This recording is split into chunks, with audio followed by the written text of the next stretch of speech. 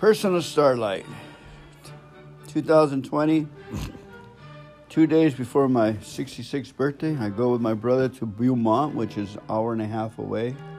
He's got a little garage there, paying $600 a month with this old project, putting in an engine in a Mustang. He paid about $1,500 to have it rebuilt. I have another friend that's going to Prescott, Arizona, to take his 64 Chevy with his new engine that he wants to drop in there. Somebody's going to do the work for him. My brother's doing the work all together, putting it together by himself. I opt to help him, but boy, he races over there and he gets in back of cars and he gets right tailgating and pushing cars out of the way and slipping in and out like hasn't changed since we've been 15 years old. He's 67, 66. We're going to be 66 for two months. Well, Jesus told me to thank God for the problem, so I thank you, God. It is a problem. Racing all the way down there, racing all the way back, picking up a heavy piece of equipment, cast iron,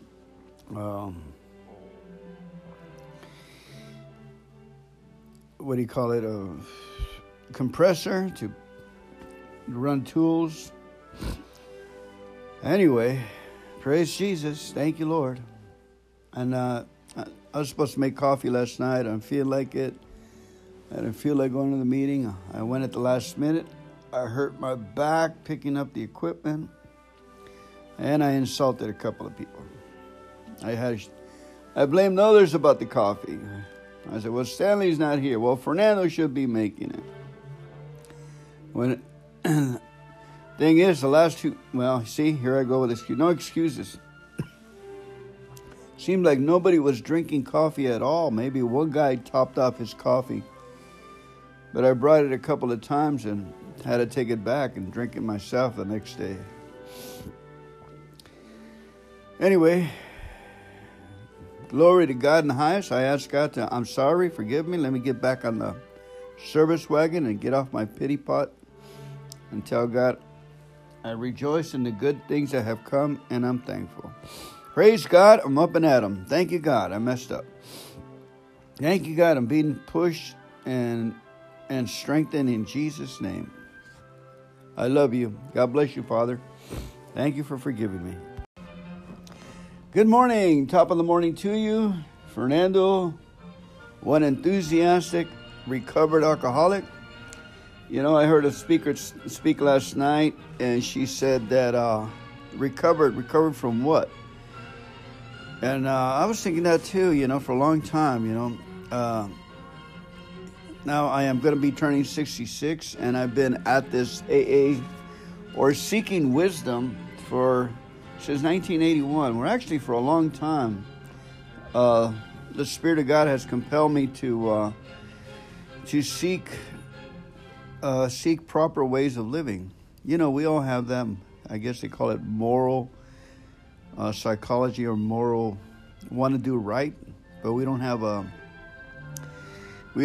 the subject matter or the words or the proper words. We tried Catholicism, tried praying to saints, or I was in that for a long time, and you know, it seemed to work. That I released faith when I sit down in faith, but after a while I wanted to visualize God, and even though I saw Jesus in the cross, you know, it's amazing that they have a cross and they have Jesus on the cross, and when you stare at him, you get healed. You know, even me saying it, I feel good in my heart that in the great exchange, you take away my sins, my character defects, and I exchange them for his.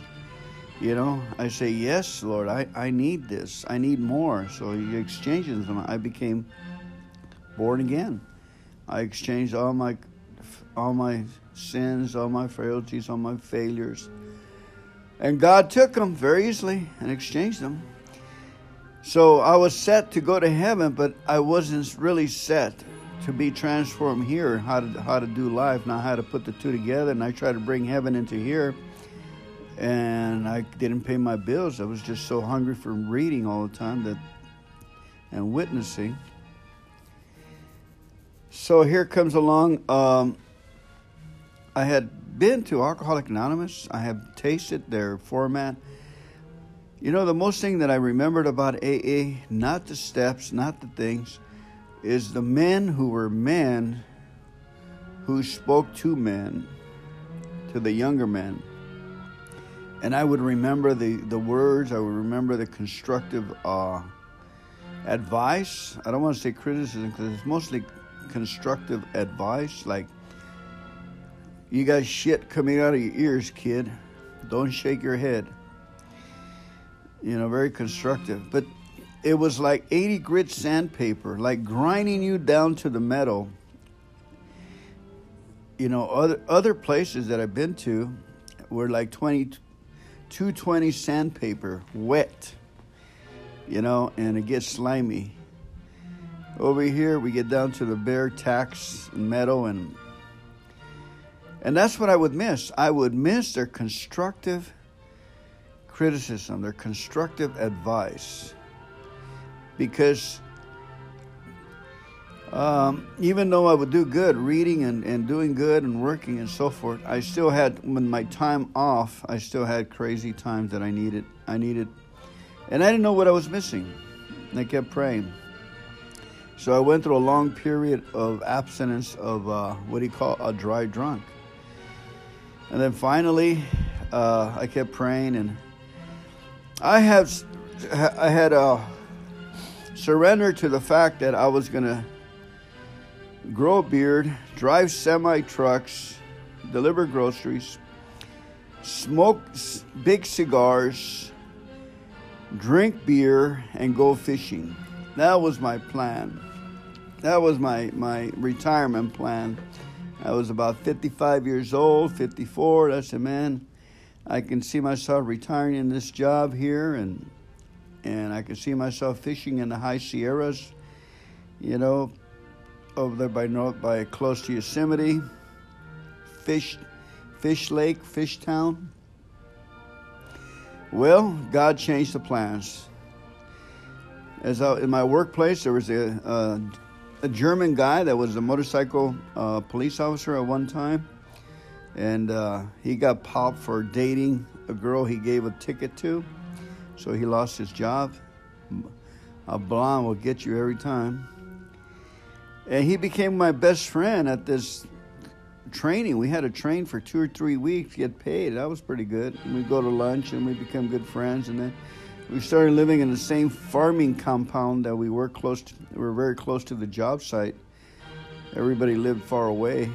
I was living in Los Angeles. He was living up in Sonora.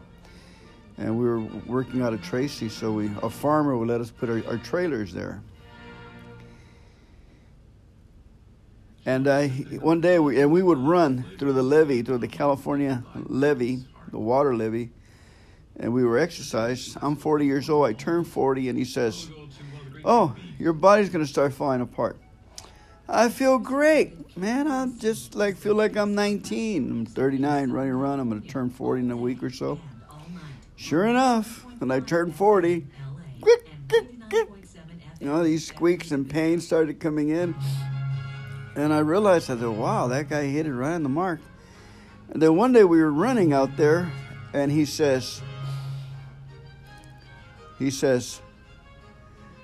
"I'm going to go to town." I go, "What for?" As we're running, huffing and puffing. "I'm going to go to AA meeting." And I said, "Ooh, years ago, I used to go to those meetings. Woo! I went and then he says, kind of reminds me of that joke when the young granddaughter asked the grandpa and grandma, says, "When's the last time you guys had sex?" And they both went, "Woo!" So I went with him, and my jaw hit the table. This is what I've been looking for all along. A system, a program that would put bread and butter on the table, I just sat there and I was amazed at the first tradition. I was amazed at the category of substance of words that can, I already had been through 15 years of searching and reading books and going to seminars and praying and fasting and giving away all my money 2-3 times, emptying out the house, and trying to make sense. Actually, I was looking for a program that would cover every area, because I would plug one hole of the boat. It had 12 holes. And then water would start coming out of the other hole, and I'd run over there and plug that hole. Water would come in from there, and I could not keep the boat afloat. And it was similar to drinking. You build the house of cards, you get a job, you go to Tucson, you get a job, you get a new girlfriend, you get a new PO, you got a brand new case, and you're trying to keep it together, and the boat flips over. You go belly up. Now you go to San Diego, and you do the same thing. Before you know, you're carousing and drinking with the same buddies, taking chances on society to put you away, racing. Or finally, they got a hold of me. I was racing my 55 Chevy. This is what society did then, is they didn't send me to AA. They didn't send me to program. They do now. They do a lot of things today. They send convicts come out of prison. They send them to programs. There was a program that I had to go in there and talk to the convicts that were freshly coming out. 38 years in prison for killing somebody. Everybody raising their hand. Yeah, I killed so-and-so. Oh, I was there for murder. You got 25 of them, and I'm trying to keep them entertained. And they do listen. And you got to be bold. I said, hey, get off that computer and turn around.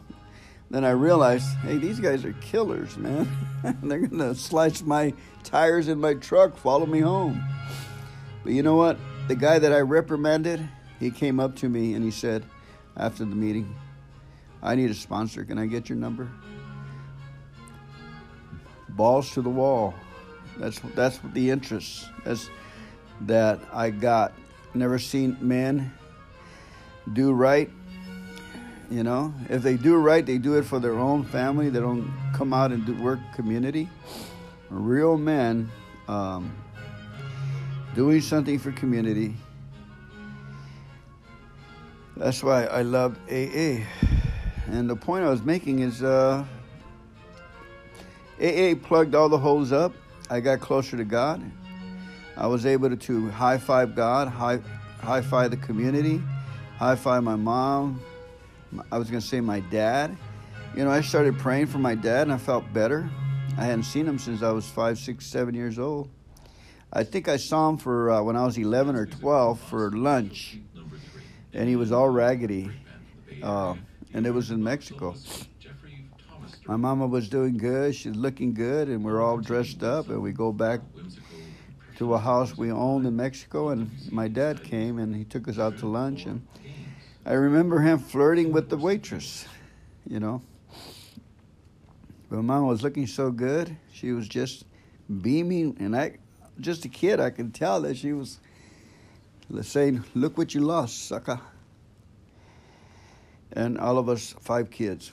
Anyway, I love you. God bless you. I was going to read the 24-hour meeting book right here. 24 hours a day. It says November 28th. The AA way is the way of sobriety. AA is known everywhere as a method that has been successful with alcoholics, doctors, psychiatrists, and the clergy. Have had some success. Some men and women have gotten sober all by themselves. We believe that AA is the most successful and happiest way to sobriety. And yet AA is, of course, not wholly successful. Some are unable to achieve sobriety, and some slip back into alcoholism after they have had some measure of sobriety. Am I deeply grateful to have found AA? One of the ideas is to AA for me is to repent quickly and ask God for forgiveness. When you were out of character, don't lose hope. I would sometimes you do too much, and you lose hope, and you say the wrong thing to another person. So you got to say, hey, I'm sorry, and check yourself and keep going. and just smile. Act like, thank God that happened. Just thank you, God, I was ugly. Thank you, God, I messed up. Okay? Right away, get back on the horse and say, thank you, I messed up. Don't lose hope. Keep going. That's part of the process of cleaning ourselves. Repenting quickly. Meditation for the day. Gratitude to God is the theme of Thanksgiving Day. The pilgrims gathered to give thanks to God for their harvest, which was pitifully small. When we look around at all the things we have today, how can we begin help being grateful to God? Our families, our homes, our friends, our AA fellowship, all these things are free gifts of God to us. But for the grace of God, we would not have them. Amen. Prayer for the day. I pray that I may be grateful today. I pray that I may not forget where I might be, but for the grace of God. Where would I be without the fellowship? Where would I be? I'm very grateful for the fellowship. God bless you. Thank you so much for listening to me. Have a great day. Hi, greetings. Fernando, recovered alcoholic, recovered complainer, recovered murmurer, recovered self-pity, recovered impending doom, the sky's going to fall, recovered chicken little, recovered complainer. Did I say that? Did I say that already? I said that. You lying. You lie. I'm joking. Just kidding. Okay, let's pray. Heavenly Father, our Father who art in heaven, hallowed be thy name. Thy kingdom come. Thy will be done on earth as it is in heaven. Give us this day our daily bread, and forgive us of our trespasses, as we forgive those who trespass against us. Lead us not into temptation, but deliver us from the evil. From the evil one. For thine is the kingdom and the power and the glory forever and ever. Amen.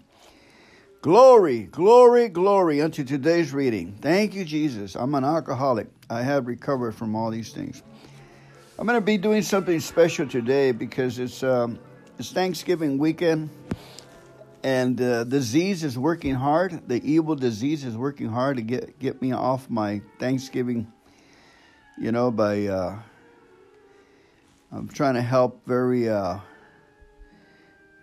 people that fought their black eyes, and I'm trying to tell them don't smoke meth, don't beat up your neighbors, don't yell out the truck. And it's like having a wild, barking German Shepherd in the truck, trying to help a person.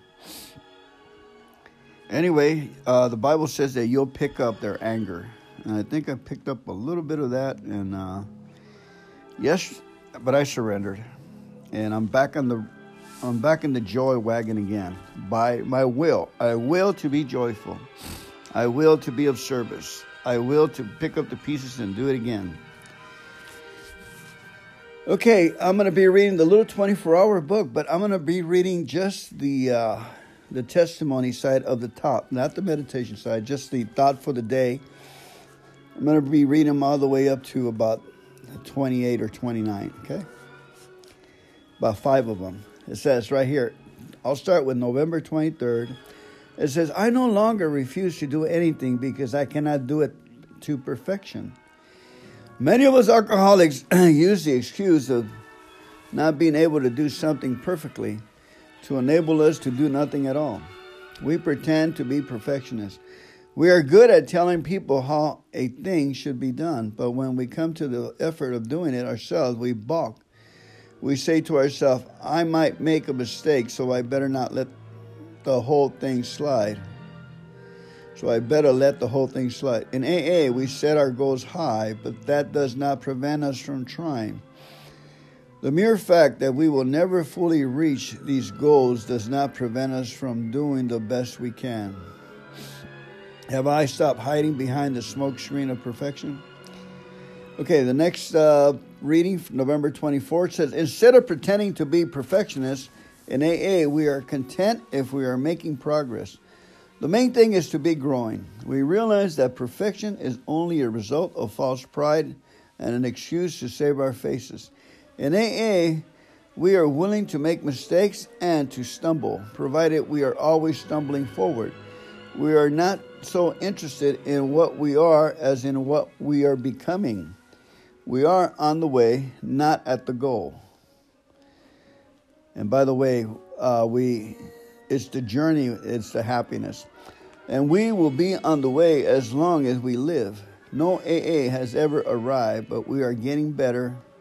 Am I making progress? I believe we are as a team. You're listening. I'm disclosing. I'm sharing. November 25th, AA thought for the day. I am not so envious of other people, nor am I so jealous of other people's possessions and talents. When I was drinking, I was secretly full of jealousy and envy of those who could drink normally. Ain't that the truth? Who had the love and respect of their families, who lived the normal life and were accepted as equal by their friends. I pretended to myself that I was as good as they were, but I knew I wasn't so. Now I don't have to be envious anymore. I try not to want what I don't deserve. I am content with what I have earned by my efforts to live the right way. More power to those who have what I have not. At least I'm trying. How I got rid of the poison of envy. At least I'm trying. How I got rid of the poison of envy. You know how I got rid of it is by thanking God I had it in the beginning, and then it was arrested. A lot of people can't put their mind around that, especially drinkers. Thank God about my alcoholism and my drinking. Thank God that I look at pornography. Thank God that my wife fell off the wagon too, and we're both drinking ourselves. Yes. Thank God that my neighbor keeps throwing trash in my... Yes. Thank God that my dog got run away. Thank God that my kid is bringing his girlfriends into the bedroom. Yes. You know, when you thank God for a situation, you're saying to the situation, be glorified the way God created you to be. When you thank for your messed up life, thank you, God, I'm jealous. You're really saying, God, I need your help. Put this to its original state. Glory. The word glory means brand new car. Glory, the glory of the car, shining. When a human being is successful in his career and his family, and he is kind, and he's doing community service, kids for others, taking children to the zoo, whatever. You know, putting time and effort to taking care of others. Not getting out of hand, like not doing it 7 days a week, right? Just enough to get himself some laughter. That's the reward, joy and laughter. Universities have proven that. Okay, moving on. November 26th. So, in the morning, say, Lord, Father, glorify this day. Glory to this day. Glory to my actions, glory to my fingers, glory to my toes, glory to this body. Glorify my money, glorify my wife. Glory the house, glory. Something doesn't seem right to you, I say glory to it. God bless this recovery. Glory to my recovery. You know what I mean? And see what happens. Do it for 3 months. And then write down the problems and then write down the results. Keep a log on it. That way it will give you faith. It's a tool, brothers and sisters. It's just a tool. Okay, continuing our thoughts about the rewards, November 26th, that have come to us as a result of our new way of living. We have found that we have gotten rid of any of our fears, resentments, inferiority complexes, negative points of view, self-centeredness, criticism of others, oversensitive, inner conflicts, the habits of procrastination, undisciplined sex, wasting money, boredom, false perfection, jealousy, and envy of others. We are glad to be rid of our drinking, and we are also very glad to be rid of those other things. We can now go forward in this new way of life as shown to us by AA members. Am I ready to go forward in this new life? You betcha. I thank God that I'm an alcoholic. Thank God for my DUI. November 27th. The way of AA is the way of sobriety, fellowship, service, and faith. Let us take up each one of these things and see if our feet are truly on the way. The first and greatest to us is sobriety. The others are built on sobriety as the foundation. We could not have the others if we did not have sobriety.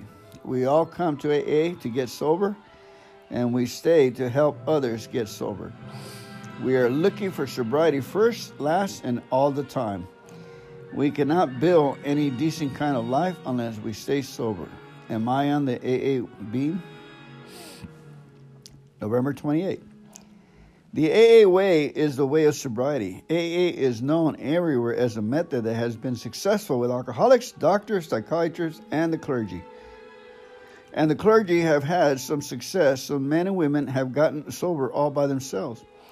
We believe that AA is the most successful and happiest way to sobriety. And yet AA is, of course, not wholly successful. Some are unable to achieve sobriety, and some slip back into alcoholism after they have had some measure of sobriety. Am I deeply grateful to have found AA? November 29th. By the way, that's my belly button birthday. That's tomorrow. So my P.O. box number is, I'm kidding, ASS. Okay, AA thought for the day. No, don't believe that. Glory, Glory. November 20th. The AA way is the way of sobriety, and yet there are slips. Why do these slips occur? Why don't we all accept AA and stay sober from then on? There are many reasons, but it has been proved without exception that once we have become alcoholics, we can never drink successfully again. This has never been disproved by any case we know of. Many alcoholics have tried drinking after a period of sobriety from a few days to a few years, and no one that we know of has been successful by becoming a normal drinker. Wow. Did you hear that? There are many reasons, but it has been proved without exception that once we have become alcoholics, we can never drink successfully again. This has never been proved by any case we know of. Many alcoholics have tried drinking after a period of sobriety from a few days to a few years, and no one that we know has been successful in becoming a normal drinker. Yep.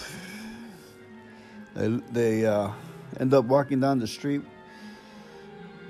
with shit in their pants and completely lost everything. Or they're unhappy, they're just, it's called a quiet resignation of turmoil in their hearts, not really glorifying their lives the way they should be. Okay, November 30th. We have slips in AA. It has been said that these are not slips, but premeditated drunks, because we have to think about taking a drink before we actually take one. The thought always comes before the act. It is suggested that people should always get in touch with an AA before taking the first drink. The failure to do so makes it probable that they have had decided to take the drink anyway. And yet the thoughts that come before taking a drink, are often largely subconscious. People usually don't know consciously what made them do it. Therefore, the common practice is to call these things slips. Am I on guard against wrong thinking? And that's it. It's November 31st. Thank you.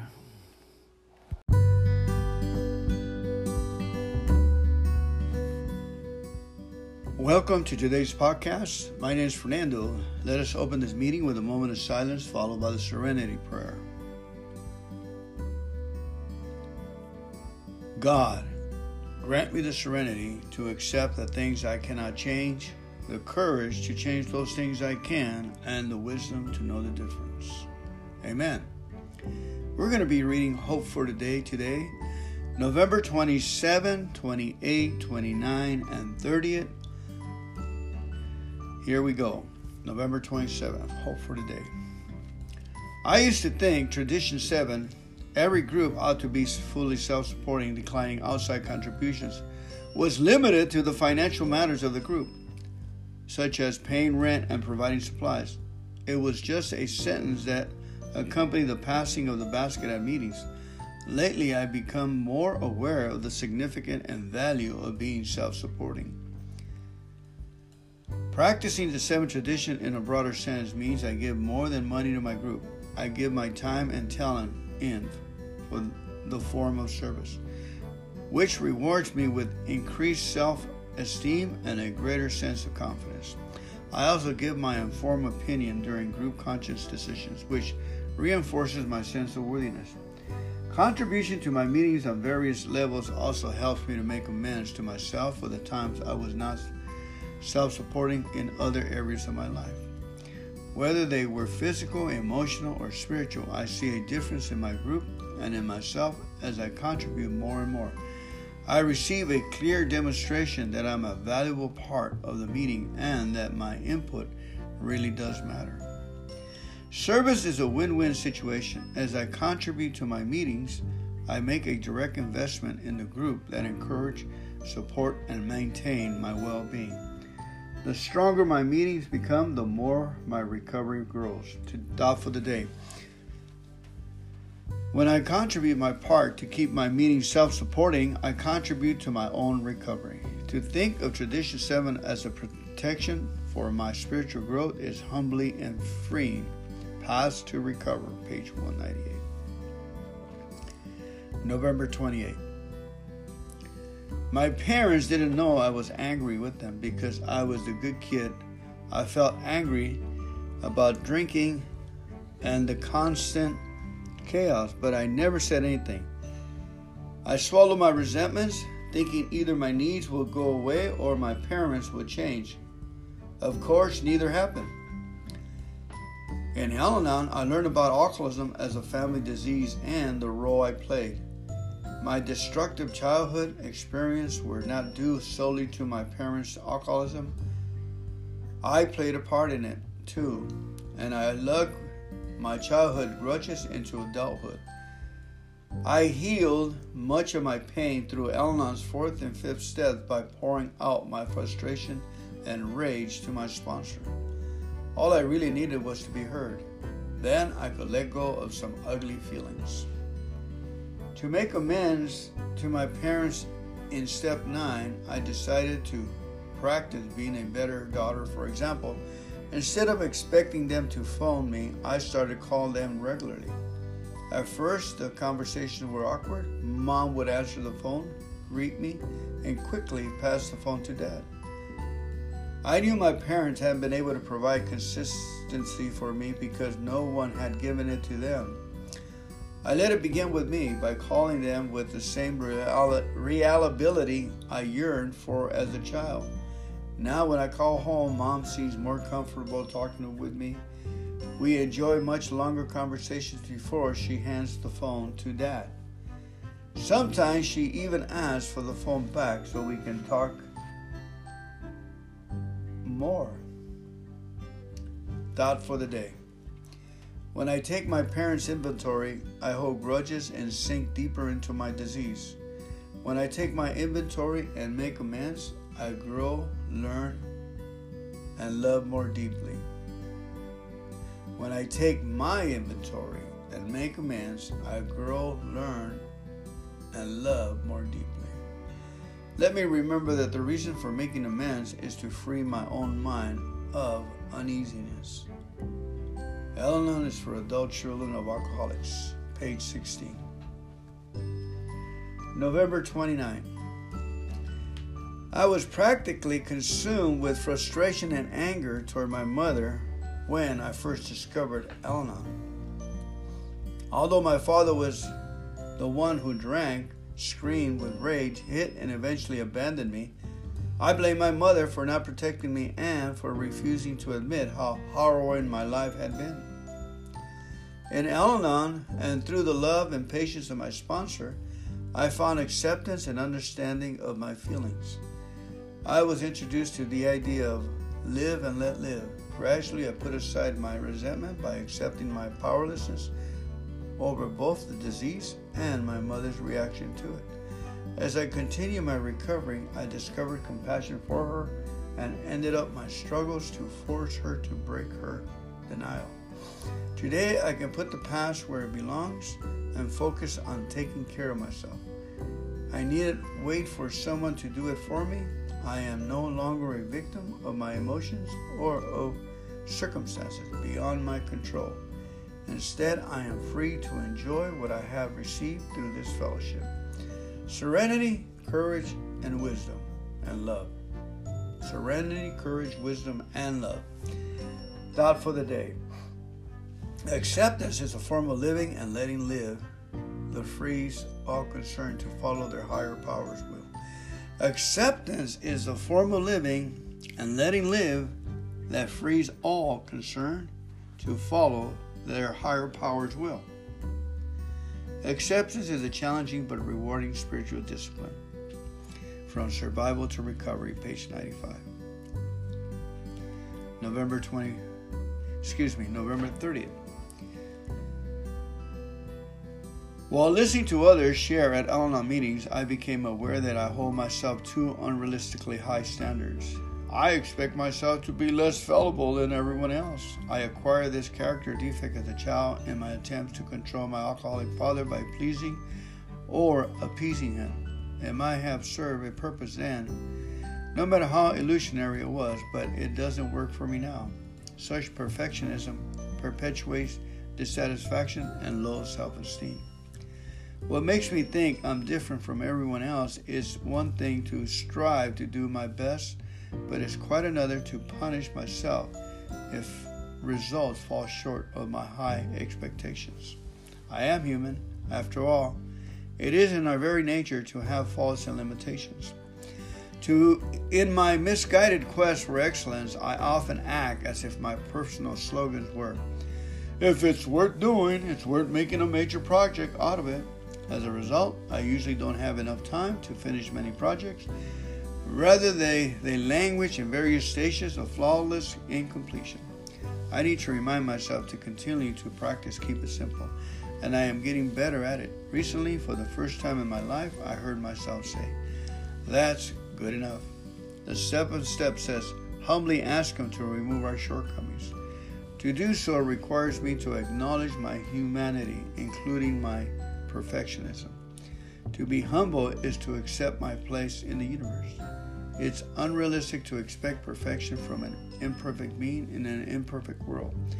The only perfection I can hope to attain is to be perfectly imperfect. Thought for the day. A mistake a day keeps my perfection at bay. Today I will endeavor to enjoy my humanness. My sponsor's gentle reminder of progress, not perfection, encourages me to give myself credit. How Al-Anon works for families and friends of alcoholics, page 323. Let's go ahead and pray out with the Lord's Prayer. Our Father, who art in heaven, hallowed be thy name. Thy kingdom come, thy will be done on earth as it is in heaven. Give us this day our daily bread, and forgive us of our trespasses as we forgive those who trespass against us. And lead us not into temptation, but deliver us from evil. For thine is the kingdom and the power and the glory forever and ever. Amen. Keep coming back.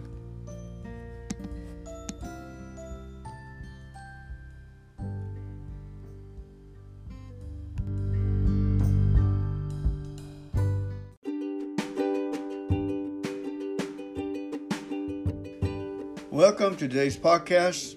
I'm Fernando. I'm going to be reading Hope for Today. about 3 days, 27, 28, 29, 30th of November, 4 days. November 27th. A man whose wife is an alcoholic often hesitates to seek help in Al-Anon because it seems like a confession of failure on his part. He may be reluctant to let go of the martyrdom of carrying the entire responsibility for the family. Perhaps he derives an inner satisfaction from the dependency of the alcoholic, whom he considers weak and helpless. In the Al-Anon program, he can learn to make himself comfortable by not accepting his wife's responsibilities. He will, in time, discover his own motivations and change his attitudes, and he will do nothing toward controlling his wife's sickness, for the first step assures him that he cannot. Today's reminder: when a man sees the logic and promise in the Al-Anon idea, he will accept the necessity of releasing his wife from his salacious domination. He will realize that she will seek sobriety only when he allows her to face her problem. His search for help is thus not a confession of failure, but a proof of his strength to reach out for a new life for his family. If that thou hast the gift of strength, then know thy part is to uplift the trodden low. George Meredith, The Burden of Strength. November 28. We hear in Al-Anon that no situation is hopeless. At first, we find this hard to believe. Hope and despair are human emotional attitudes. It is we who are hopeless and not the condition of our lives. In a desperate situation, we give up hope because we are unable as yet to believe in the possibility of a change for the better. Today's reminder: if I have been relying on my judgment alone and have tried to correct what is wrong by using the wrong tools, I have reasons for despair. I will learn in Al-Anon to recognize my errors, to see the roadblocks of self-will and self-righteousness I have been putting in my way. Then I will no longer insist that a thing is impossible because I have been unable to accomplish it. Others have, and many of them have far greater problems than mine. Once I use the Al-Anon program and let myself be guided by God's will instead of my own, my distorted outlook will be replaced by order and peace of mind. If thou canst believe, all things are possible to him that believeth. Mark. November 29th. In one of the Al-Anon leaflets, the following hard-to-believe statement is made: a drinking problem in the home can often be more easily recognized by the wife's behavior than by that of the drinker. Isn't this an inevitable consequence of our turbulent emotions, our despair and uncertainty? Isn't it proved by our futile efforts to outwit the alcoholic, to compel him to stop drinking and meet his responsibilities? This self-imposed struggle to control the uncontrollable is certainly not rational. Once we express the effects of applying the Al-Anon program and observe the miraculous changes that take place in the attitudes of our Al-Anon friends, we can look back thankfully that we too are improving our relationships.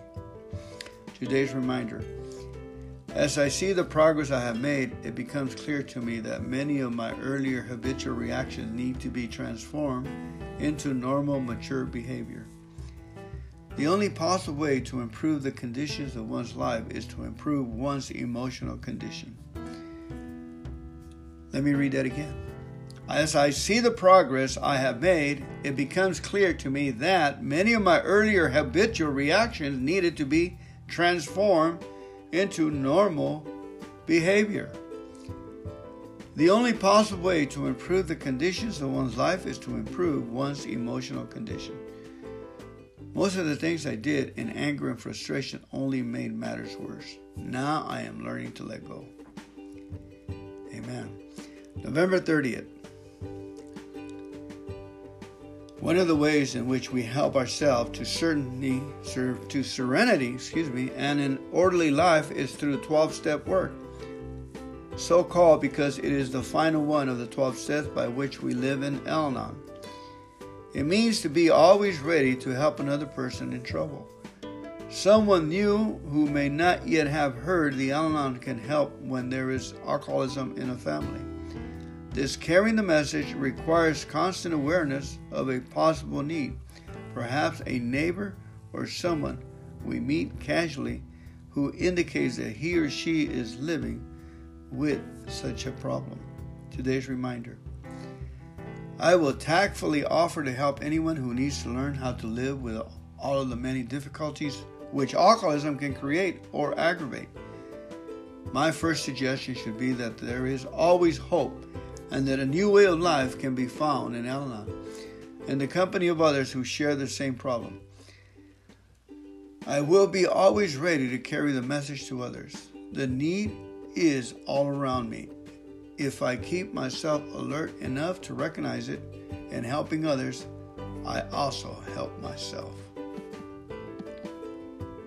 Let's pray the Our Father. Our Father, who art in heaven, hallowed be thy name. Thy kingdom come, thy will be done, on earth as it is in heaven. Give us this day our daily bread, and forgive us of our trespasses as we forgive those who trespass against us. And lead us not into temptation, but deliver us from evil. For thine is the kingdom and the power and the glory forever and ever. Amen. Keep coming back.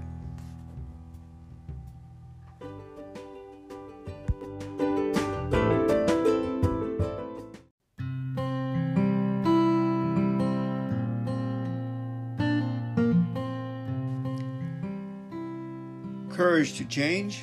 My name is Fernando. Let us open this meeting with a moment of silence followed by the serenity prayer, please.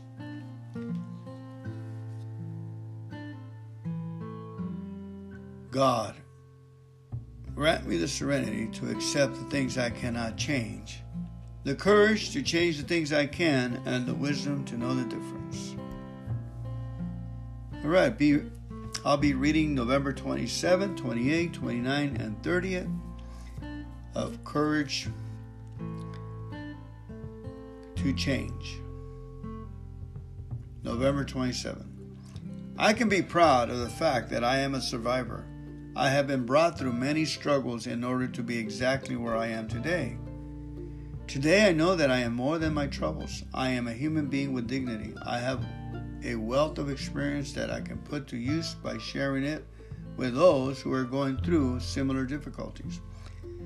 I needn't fear the challenge of the future because I know that today, with the guidance of my higher power and with the strength and knowledge I have gained from Al-Anon, I am capable of facing anything life brings me. Though I once viewed my life as a tragedy, I now have a different perspective on those experiences. I know that I am a stronger person as a result of what I've been through. Today's reminder. If I so choose, I can regard everything that happens in my life as a gift from which I can learn and grow. Today, I will find something positive hidden within a difficult situation and allow myself to be grateful. I may be surprised at how much little gratitude can help. When it gets dark enough, you can see the stars. Charles A. Beard. November 28. As I worked my way through the step 4, I listed my character traits as honesty and fearlessly as I could. I was struck by a great irony. Many things I had once thought of as virtues, taking care of everyone around me, worrying about other people's lives, sacrificing my own happiness and prosperity, turned out to be the cause of my misery. And those traits I had always ignored, talent, optimism, self-discipline, turned out to be my truly positive qualities. It was as though, through the power of this step, I have found a way to turn my upside-down personality right side up. I still struggle to keep it all from turning over once again. But when I see myself clearly, I have a sense of wholeness and feeling of pride and peace. I can be happy to be myself now that I know who I am. Today's reminder.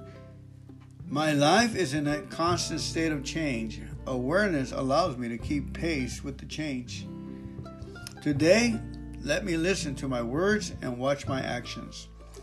Only by knowing the person I am can I create the person I want to become.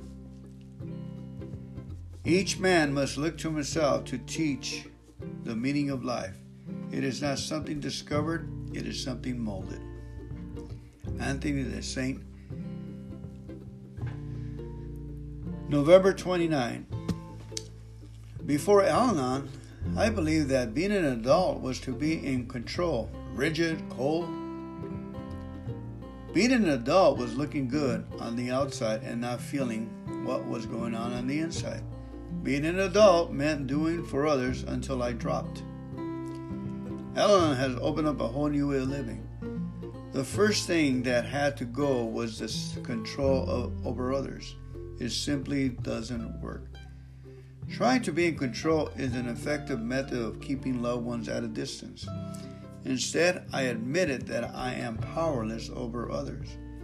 Then I had to begin to put away the looking good facade in order to share my feelings at meetings.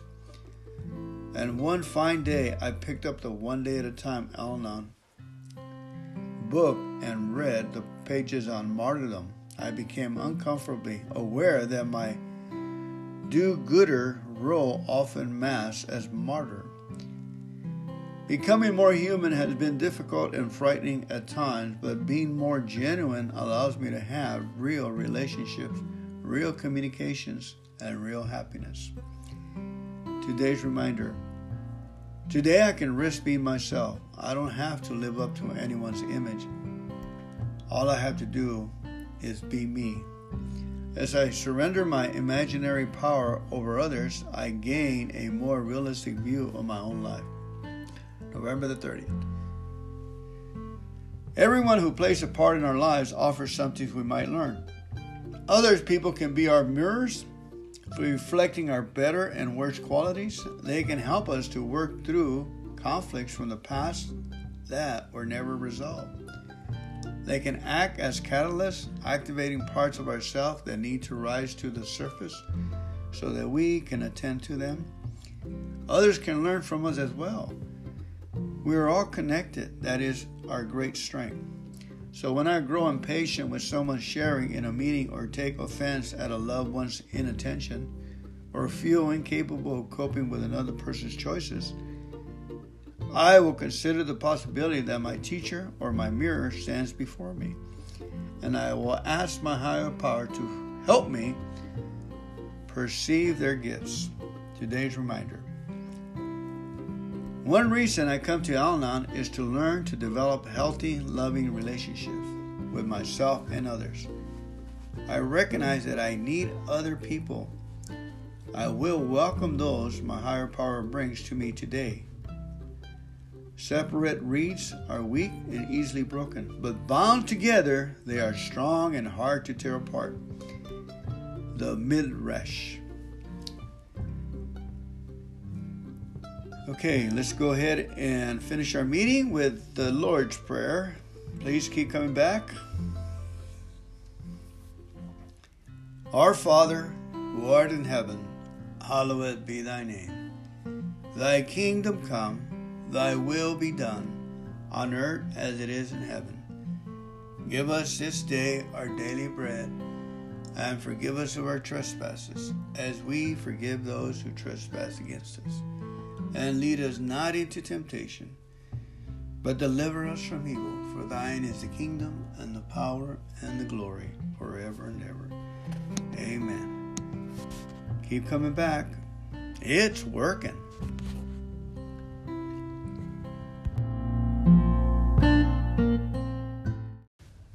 Bienvenido, me llamo Fernando, soy miembro de Alcohólico Anónimo. Tengo problemas con beber alcohol. He parado hoy por 26 años. No bebo alcohol.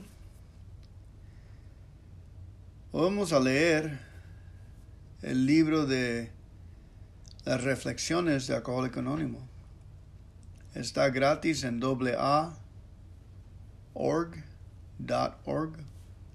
aa.org. Noviembre 21. Una oración clásica. Dios, hazme un instrumento de tu paz. Que donde haya oído siempre amor, donde haya injuria, perdón, donde haya discordia, armonía, donde haya error, verdad, donde haya duda, fe, donde haya desesperación, esperanza, donde haya sombras, luz, donde haya tristeza, alegría. Dios, concédeme que busque no ser consolado, sino consolar, no ser comprendido, sino comprender, no ser amado, sino amar, porque olvidándome de mí mismo, me encuentro perdonado. Se me perdona muriendo en ti. Nazco a la vida eterna. Amén. 12 pasos y 12 tradiciones, página 97. No importa qué parte de mi desarrollo espiritual me encuentre. La oración de San Francisco me ayuda a mejorar mi contacto consciente con el Dios de mi entendimiento. Creo que una de las grandes ventajas de mi fe en Dios está en que yo no he comprendido a Él o ella o ello. Puedo ser que mi relación con mi poder superior sea tan fructífera que yo no tengo comprenderlo. Solo estoy seguro de que si practico un 10º paso regularmente, lo mejor que pueda, continuaré mejorando mi contacto consciente, que conoceré su voluntad para conmigo y que tendré la fortaleza para cumplirla.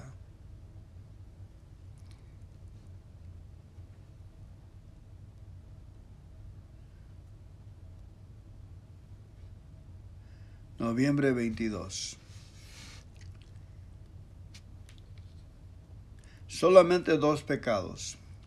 Solamente hay 2 pecados. El primero es interferir en el desarrollo de otro ser humano y el segundo es interferir en el desarrollo de uno mismo. Alcohólicos Anónimos, página 542, tercera edición. La felicidad es un estado tan elusivo cuán a menudo mis oraciones por otros incluyen oraciones escondidas para mi propio beneficio. Cuán a menudo mi búsqueda de la felicidad es un obstáculo en el sendero del desarrollo de otro, o aún del mío. Buscar el desarrollo por medio de la humildad y la aceptación nos trae cosas que difícilmente parecen ser buenas, sanas y vitales. No obstante, al mirar atrás, puedo ver que el dolor, las luchas y los contratiempos han contribuido finalmente a la serenidad por medio de mi desarrollo en el programa. Le pido a mi poder superior que me ayude a no impedir el desarrollo de otra persona o el mío propio. Amén. Noviembre 23. Levanta la mirada así a la luz. Cree más profundamente. Levanta la mirada hacia la luz, aunque por el momento no puede ver, como lo ve Bill, página 3. Durante mis meditaciones matutinas, un domingo de octubre me asomé por la ventana y vi el fresno en el patio de enfrente. De inmediato quedé sobrecogido por su magnífico color dorado, mientras lo miraba fijamente, asombrado por la obra artística de Dios. Las hojas empezaron a caer y en pocos minutos sus ramas quedaron desnudas. La tristeza me invadió al pensar en los meses de invierno por delante. Pero mientras reflexionaba sobre el proceso anual del otoño, me llegó el mensaje de Dios. Como los árboles desnudos de hojas en el otoño, brotan nuevos botones en la primavera. Yo, despojado de mis costumbres obsesivas y egoístas por Dios, puedo florecer como un miembro de AA, sobrio y alegre. Gracias a ti, Dios, por el cambio de estaciones y por mi vida en cambio continuo. Amén. Noviembre 24. Una búsqueda universal. Prepárate para darte cuenta en todo esto. En el cierto, las personas religiosas, haz uso de lo que ellos te brindan. Alcohólico Anónimo, página 87. Yo no pretendo tener todas las respuestas en asuntos espirituales, así como no pretendo tenerlas en cuanto al alcoholismo. Hay otros que también están comprometidos a la búsqueda espiritual. Si mantengo una mente abierta respecto a lo que otros tienen que decir, tengo mucho que ganar. Mi sobriedad es grandemente enriquecida y mi práctica del undécimo paso es muy fructífera. Cuando hago uso tanto de la literatura y de las prácticas de mi tradición judío-cristiana como de los recursos de otras religiones, de esta manera recibo apoyo de muchas fuentes para mantenerme alojado del primer trago.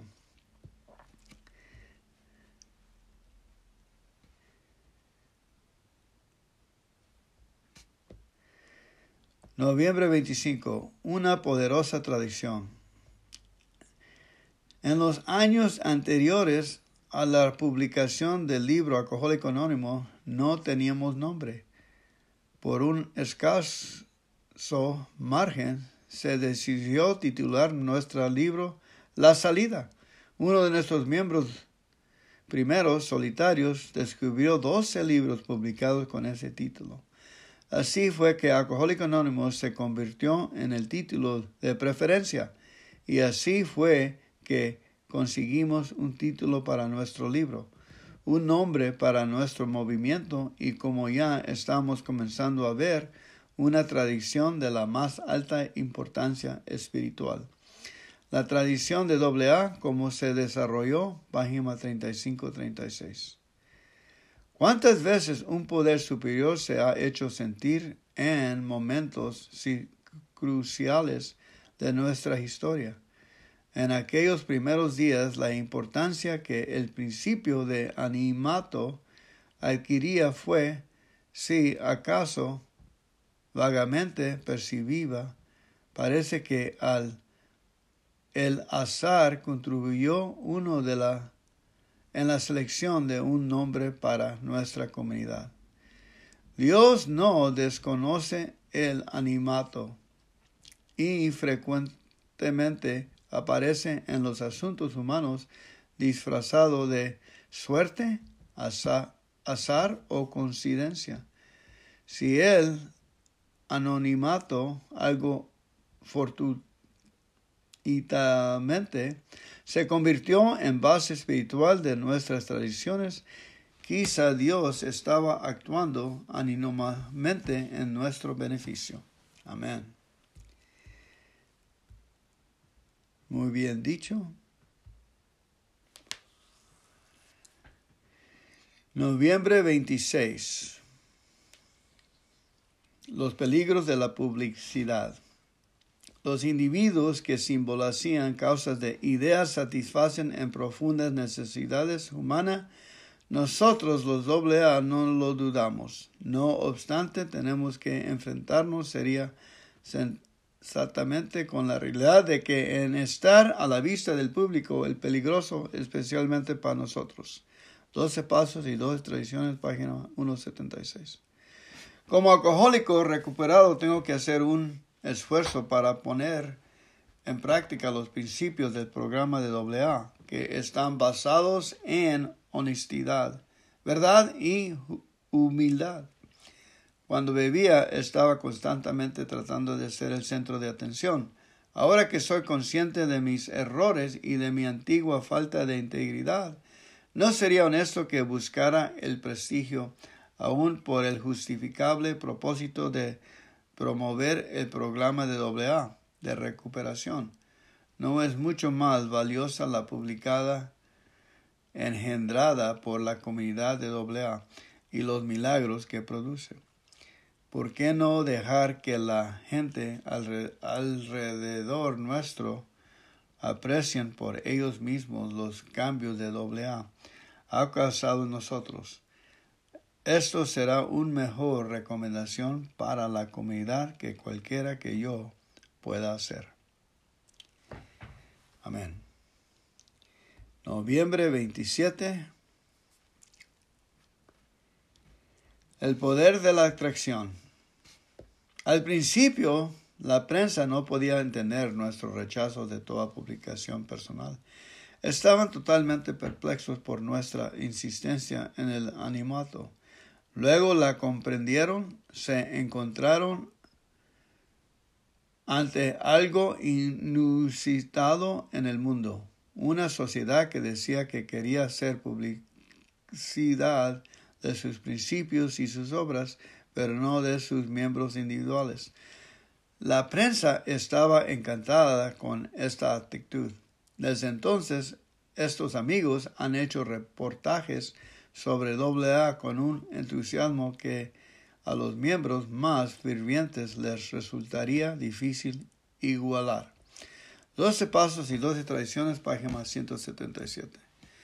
Para mi supervivencia y para la de la comunidad es esencial que yo no use AA para hacerme el centro de atención. El anonimato es para mí una manera de practicar la humildad. Ya que el orgullo es uno de mis defectos más peligrosos, practicar la humildad es una de las mejores maneras de superarlo. La comunidad de AA gana reconocimiento mundial por sus diversos métodos de hacer públicos sus principios y su trabajo, no porque sus miembros individualmente hagan publicar de sí mismos. La atracción creada por mi cambio de actitudes y mi ultraísmo contribuyen mucho más al bienestar de AA que la promoción personal. Alrighty, noviembre 28.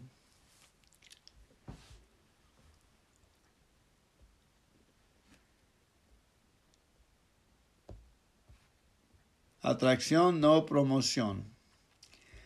Tras muchas experiencias dolorosas, creemos haber determinado cuál debe ser esta política. En muchos aspectos es lo contrario de las acostumbradas tácticas publicitarias. Nos dimos cuenta de que teníamos que contar con el principio de atracción en vez del de promoción. 12 Pasos y 12 Tradiciones, página 176.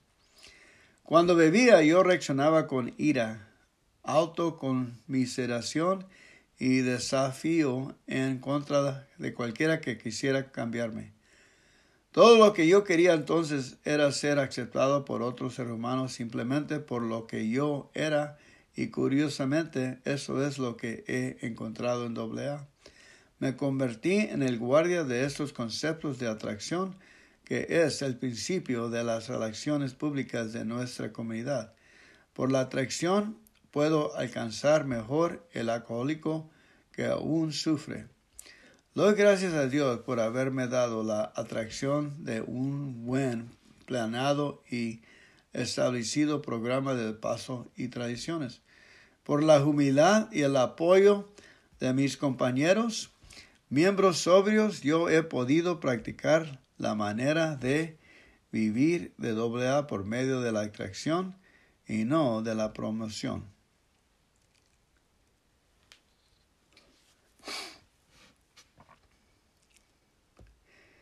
Guardianes activos. No obstante, para nosotros representa mucho más que una sensata política de relaciones públicas. Es más que un rechazo del egoísmo. Esta tradición nos recuerda de manera constante y concreta que un AA no hay lugar para la ambición personal. Mediante esta tradición, cada miembro es un guardián activo de nuestra comunidad. 12 pasos y 12 tradiciones, página 178. 12 pasos y 12 tradiciones, página 178. El concepto básico de la humildad está expresado en la 11ª tradición.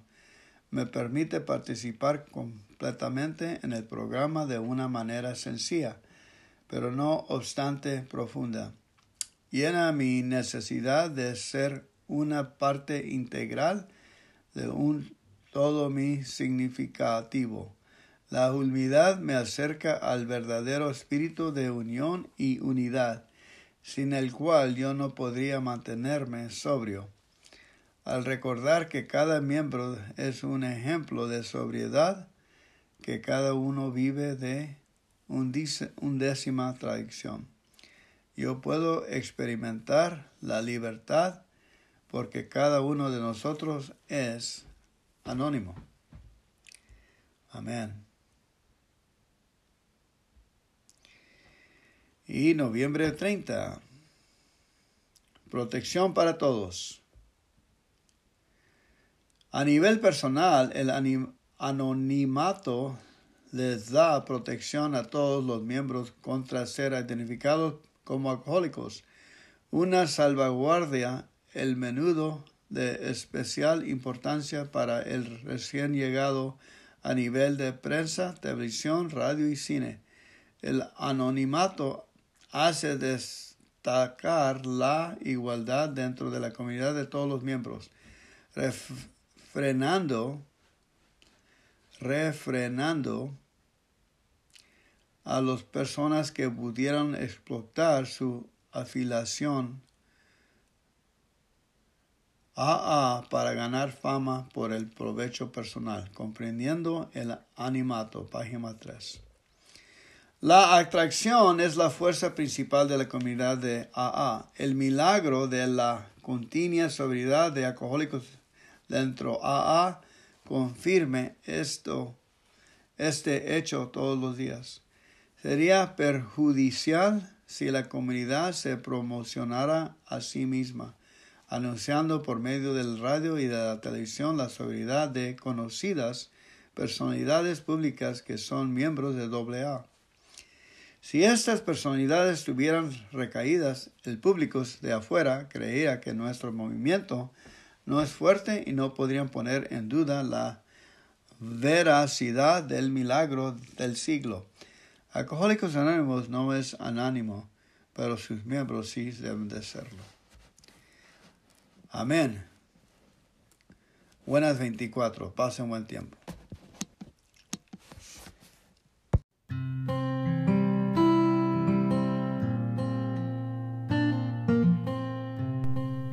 For I know the plans I have for you, declares the Lord. Plans to prosper you and not to harm you. Plans to give you a hope and a future. Jeremiah 29:11. Jehovah Jireh, the Lord is my provider. Jehovah Rapha, the Lord my healer. Jehovah Nisi, the Lord my banner. Jehovah Shalom, the Lord my peace. Jehovah Rohi, the Lord my shepherd. Jehovah Tishkinu, the Lord my righteousness. Jehovah Jeshua, the Lord my salvation.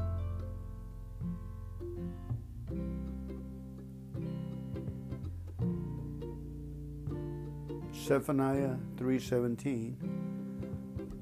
The Lord your God is in your midst, a victorious warrior. He will exalt over you with joy. He will be quiet in his love. He will rejoice over you with shouts of joy.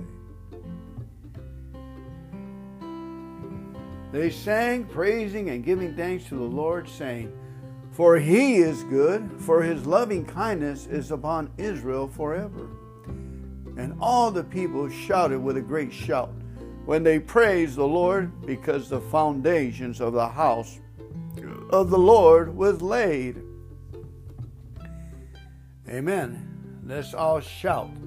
For he is good, for his loving kindness is upon me forever. Can you say that? For he is good, for his loving kindness is upon us forever. Amen. And Luke 4:18 says, The Spirit of the Lord is on me, because he has anointed me to preach good news to the poor. He has sent me to proclaim freedom for the prisoners and recovery of sight for the blind, to release the oppressed. And we know in our hearts that he hears us in whatever we ask. We know that we have the request which we have of him. 1 John 5:15. Jesus was going through all Galilee, teaching in their synagogues and proclaiming the gospel of the kingdom and healing every kind of disease and every kind of sickness among the people. Matthew 4:23.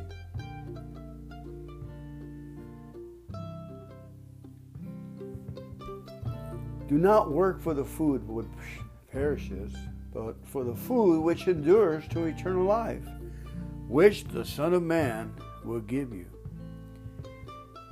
For on him the Father has set his seal upon him. John 6:27. Proverbs 17:17. A friend loves at all times, and a brother is born for adversity.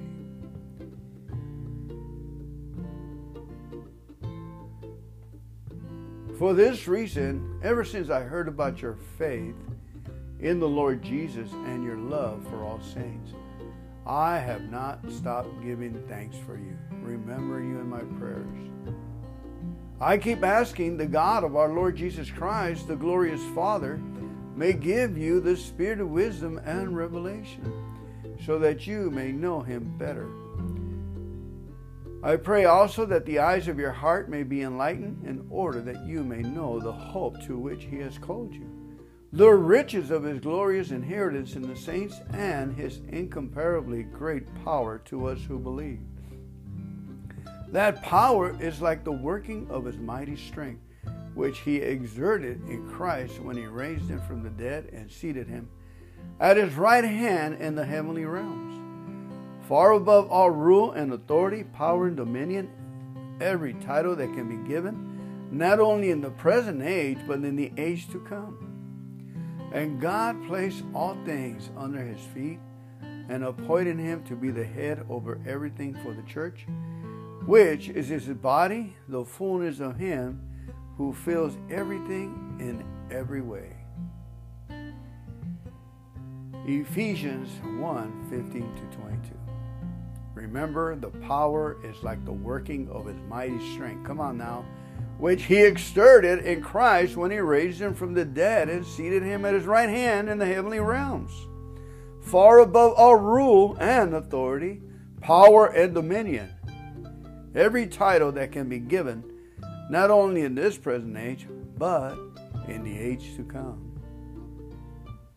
And remember, God placed all things under his feet. appointed him to be the head over everything for the church, which is his body, the fullness of him who fills everything in every way. Amen. Come on now. I pray also that your eyes of your heart may be enlightened, light up, in order that you may know the hope to which he has called you, the riches in his glorious inheritance in the saints, and his incomparably great power for us who believe. That power is like the working in his mighty strength, which he exerted in Christ when he raised him from the dead and seated him at his right hand in the heavenly realms, far above all rule and authority, power and dominion, every title that can be given, not only in the present age, but in the age to come.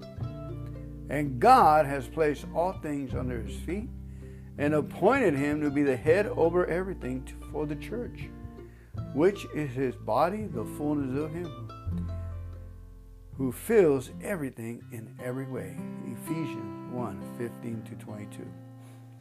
Matthew 22:29 says, but Jesus answered and said to him, you are mistaken, not understanding the scriptures nor the power of God. Matthew 22:29. Bless the Lord, O my soul, and all that is within me. Bless his holy name.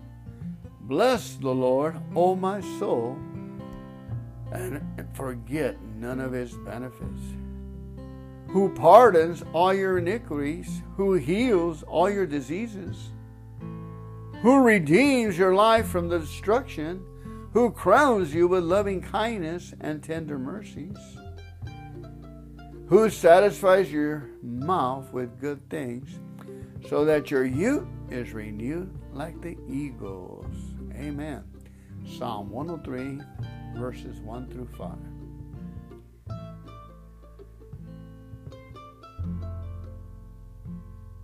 Psalm 23. The Lord is my shepherd, I shall not be in want. He makes me lie down in green pastures. He leads me beside the quiet waters. He restores my soul. He guides me in paths of righteousness for his name's sake. Even though I walk through the valley of the shadow of death, I will fear no evil, for you are with me. Your rod and your staff, they comfort me. You prepare a table before me in the presence of my enemies. You anoint my head with oil, my cup overflows. Surely goodness and love will follow me all the days of my life, and I will dwell in the house of the Lord forever and ever. Amen.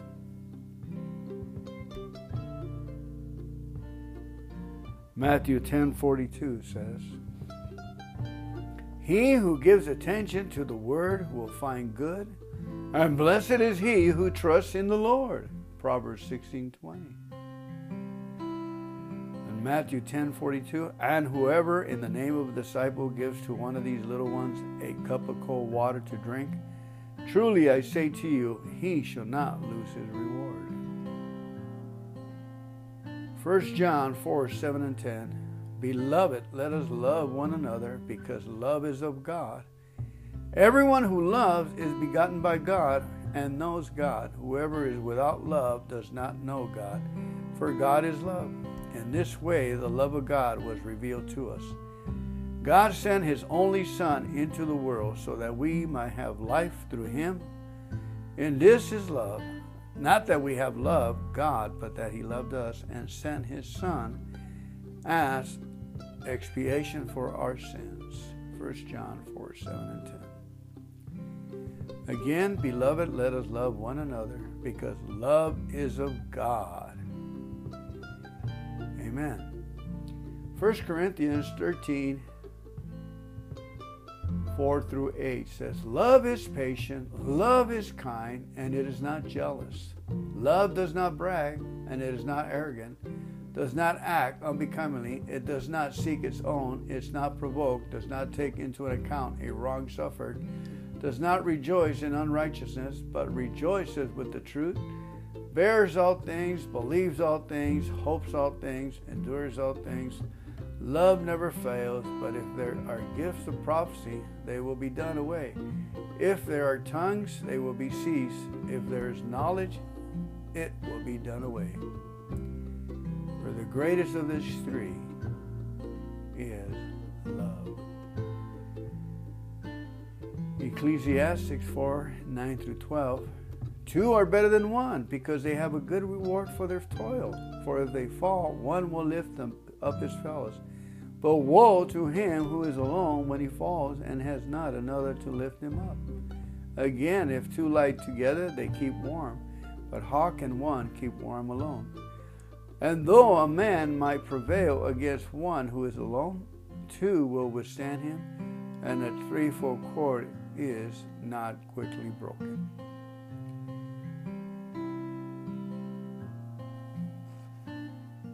Isaiah 41:10 says, I will strengthen you. I will help you. I will uphold you with my righteous right hand. 1 Corinthians 7:9 says, but if they do not have self-control, let them marry. For it is better to marry than to burn with passion. 1 Corinthians 7:9. Psalm 32:8. The Lord says, I will guide you along the best pathway for your life. I will advise you and watch over you. God is faithful.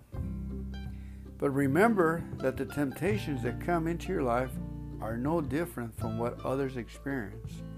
And God is faithful. He will keep the temptation from becoming so strong that you can't stand up against it. 1 Corinthians 10:13.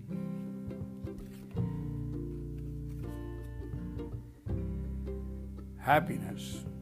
Make me walk along the path of your commands, for that is where my happiness is found. Psalms 119:35. Positive attitude.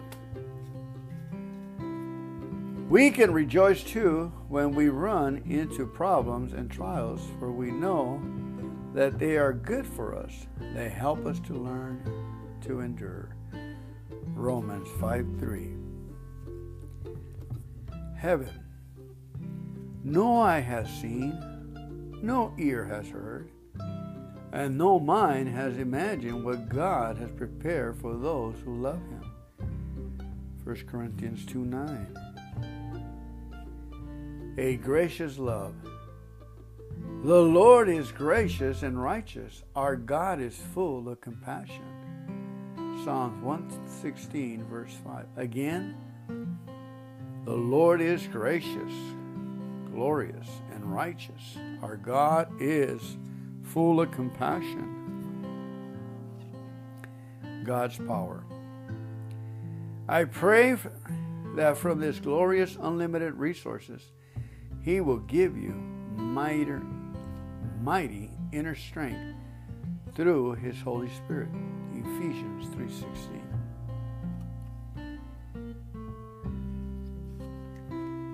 God's family. He will be an encouragement to each other. Romans 15:32. Don't be afraid. I know the Lord is always with me. I will not be shaken, for He is right beside me. Psalm 16:8. Always nearby. The Lord is close to all who call on Him. Yes, to all who call on Him sincerely. Psalm 145:18. Daily strength. Don't get tired of doing what is good. Don't get discouraged and give up. Galatians 6:3. His power. So is my word that goes out from my mouth. it will not return to me empty, but will accomplish what I desire. Isaiah 55:11.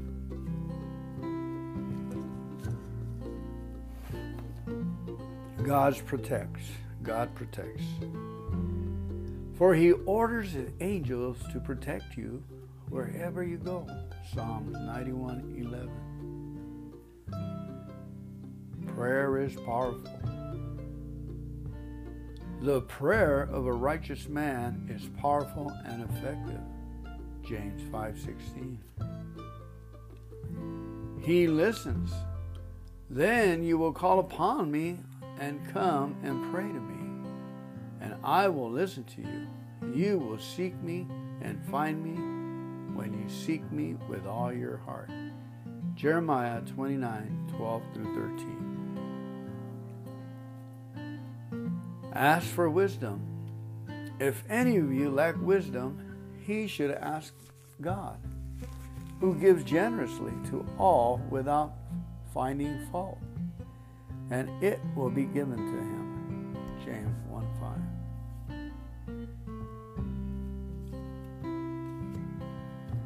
His word. Encourage me by your word. Psalm 119:28.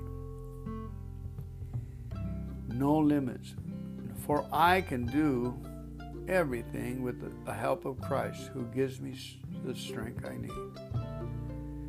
No limits, for I can do everything with the help of Christ who gives me the strength I need. Philippians 4:13. Difficult times. The Lord is close to the brokenhearted. He rescues those who are crushed in spirits. Psalms 34:18. Trust in the Lord with all your heart. Do not depend on your own understanding. Proverbs 3:5. Trust him. Enjoying God. Delight yourself in the Lord, and he will give you the desires of your heart. Psalms 37:4. Seek him. He rewards those who sincerely seek him. Hebrews 11:6.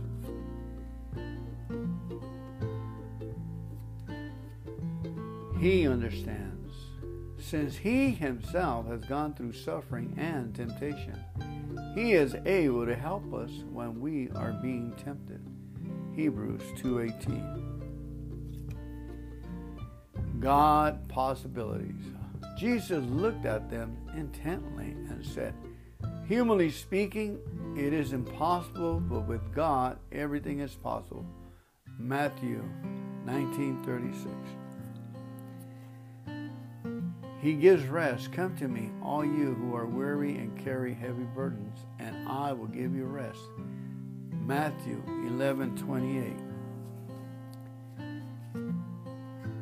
He will provide, and my God will meet all your needs according to his glorious riches in Christ Jesus. Philippians 4:19. He will provide, and my God will meet all your needs according to his glorious riches in Christ Jesus. He helps us. As we know Jesus better, his divine power gives us everything we need for living a godly life. 2 Peter 1:3. He gives gifts. God has given gifts to each of you. Manage them well so that God's generosity can flow through you. 1 Peter 4:10. Again, he gives you gifts. God has given gifts to each of you. Manage them well so that God's generosity can flow through you. Hallelujah. 1 Peter 4:10. And the last scripture, he works for us. He works in us. And as the Spirit of the Lord works within us, we become more and more like him and reflect his glory even more. 2 Corinthians 3:18. He works in us, and as the Spirit of the Lord works within us, we become more and more like him and reflect his glory even more.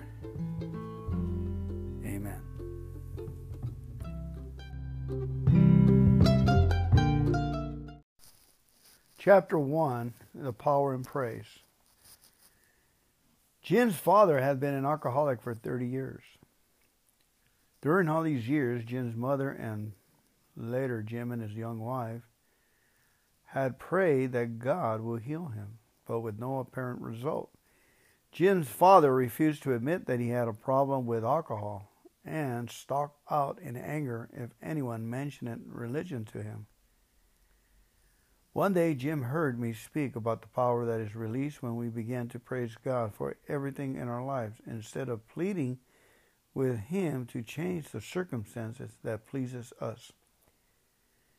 Jim brought home a recording of my message and played it over and over again for his friends. Then one day it struck him. He had never tried praising God for his father's condition. Excitedly, he shared the thought with his wife. "Honey, let us thank God for Dad's alcoholism and praise the Lord that it is part of His wonderful plan for Dad's life." For the rest of that day, they gave thanks and praised God for every aspect of the situation, and by evening they felt a new sense of excitement and expectation. The next Sunday, the parents came over for the usual Sunday dinner visit. Always before, Jim's father had cut the visit as short as possible, leaving right after dinner. This time, over a cup of coffee, he suddenly asked a pointed question. "What do you think about this Jesus revolution?" He turned to Jim. "I saw something about it on the news last night. Is it just a fad, or something's happening to those kids who were hung up on drugs?" The question led to a lengthy and open discussion about Christianity. The elder couple didn't leave till late in the evening. Within weeks, Jim's father came to admit his drinking problem, turned for help into Jesus Christ, and was completely healed. He now joins the rest of the family in telling others what praising God can do. "Just think," Jim said to me, "for 30 years we prayed for God to change Dad. We spent only one day praising Him for the situation, and look what happened." To praise God is to express our acceptance of something that God is permitting to happen.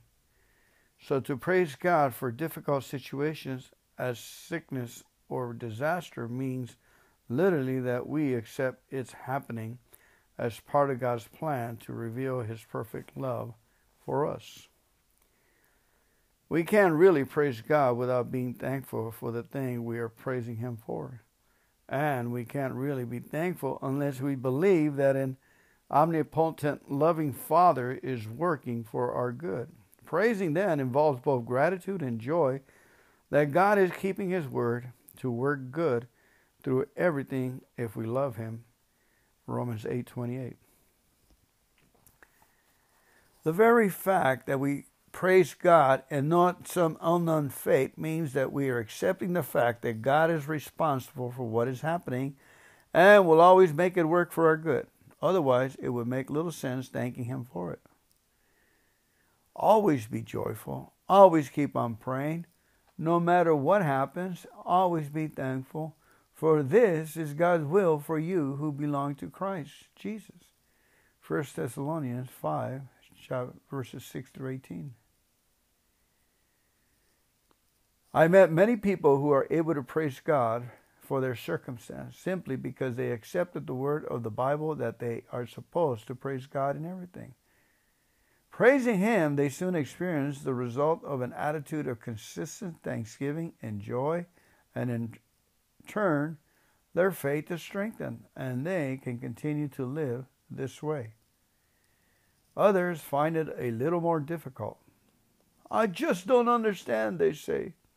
"I tried praising God, but it is too hard for me to believe that He really had His hand in all these horrible things that have happened to me lately."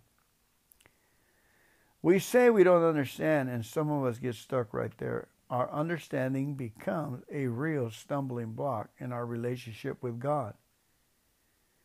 But God has a perfect plan for our understanding, and when we use it His way, it isn't a stumbling block, but a wonderful aid to our faith. For God is the King of all the earth, says the psalmist. Sing praises in a skillful psalm and with understanding, Psalm 47:7. We're not supposed to push our understanding out of the way, grit our teeth and say, it doesn't make sense to me, but I'll praise the Lord if it kills me, if that's the only way I can get out of this mess. That's not praising, that's manipulating. We all try to manipulate God, and it is wonderful to know that He loves us too much to let us go or let us get away with it. We are to praise God with our understanding, not in spite of it. Our understanding gets us in trouble when we try to figure out why and how God brings certain circumstances into our lives. We can never understand why and how God does something, but He wants us to accept with our understanding that He does it. That is the basis of our praise. God wants us to understand that He loves us and that He has a plan for us. And we know that all that happens to us is in working for our good if we love God and are fitting into His plans, Romans 8:28. Are you surrounded by difficult circumstances right now? Have you been struggling to understand why they have come to you? Then try to accept with your understanding that God does love you and has allowed those circumstances because He knows that He can bring good out of this for you. Praise Him for what He has brought into your life. Do it deliberately and with your understanding. One couple heard me speak on praising God for everything and went home quite disturbed. For months they have grieved over the condition of their daughter who had been committed to a mental institution and had been diagnosed hopelessly insane. Prayer groups across the country had been asked to intercede for her. And daily the parents had pleaded with God on their knees to heal their daughter. Her condition remained unchanged.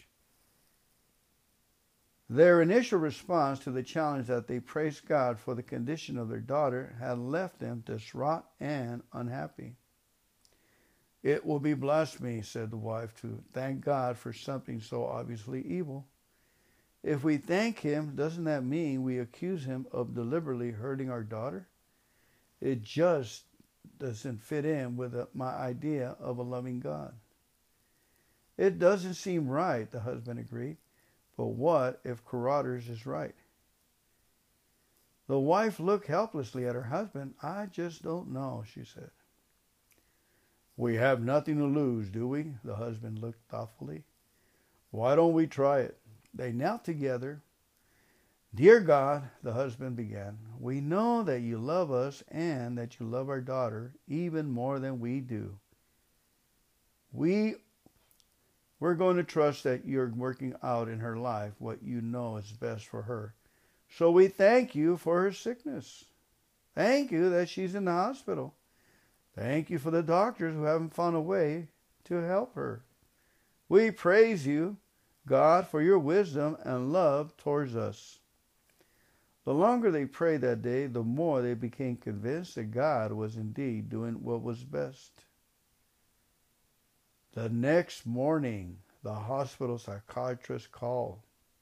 Sir, there's been a remarkable change in your daughter, he said. I suggest you come and see her.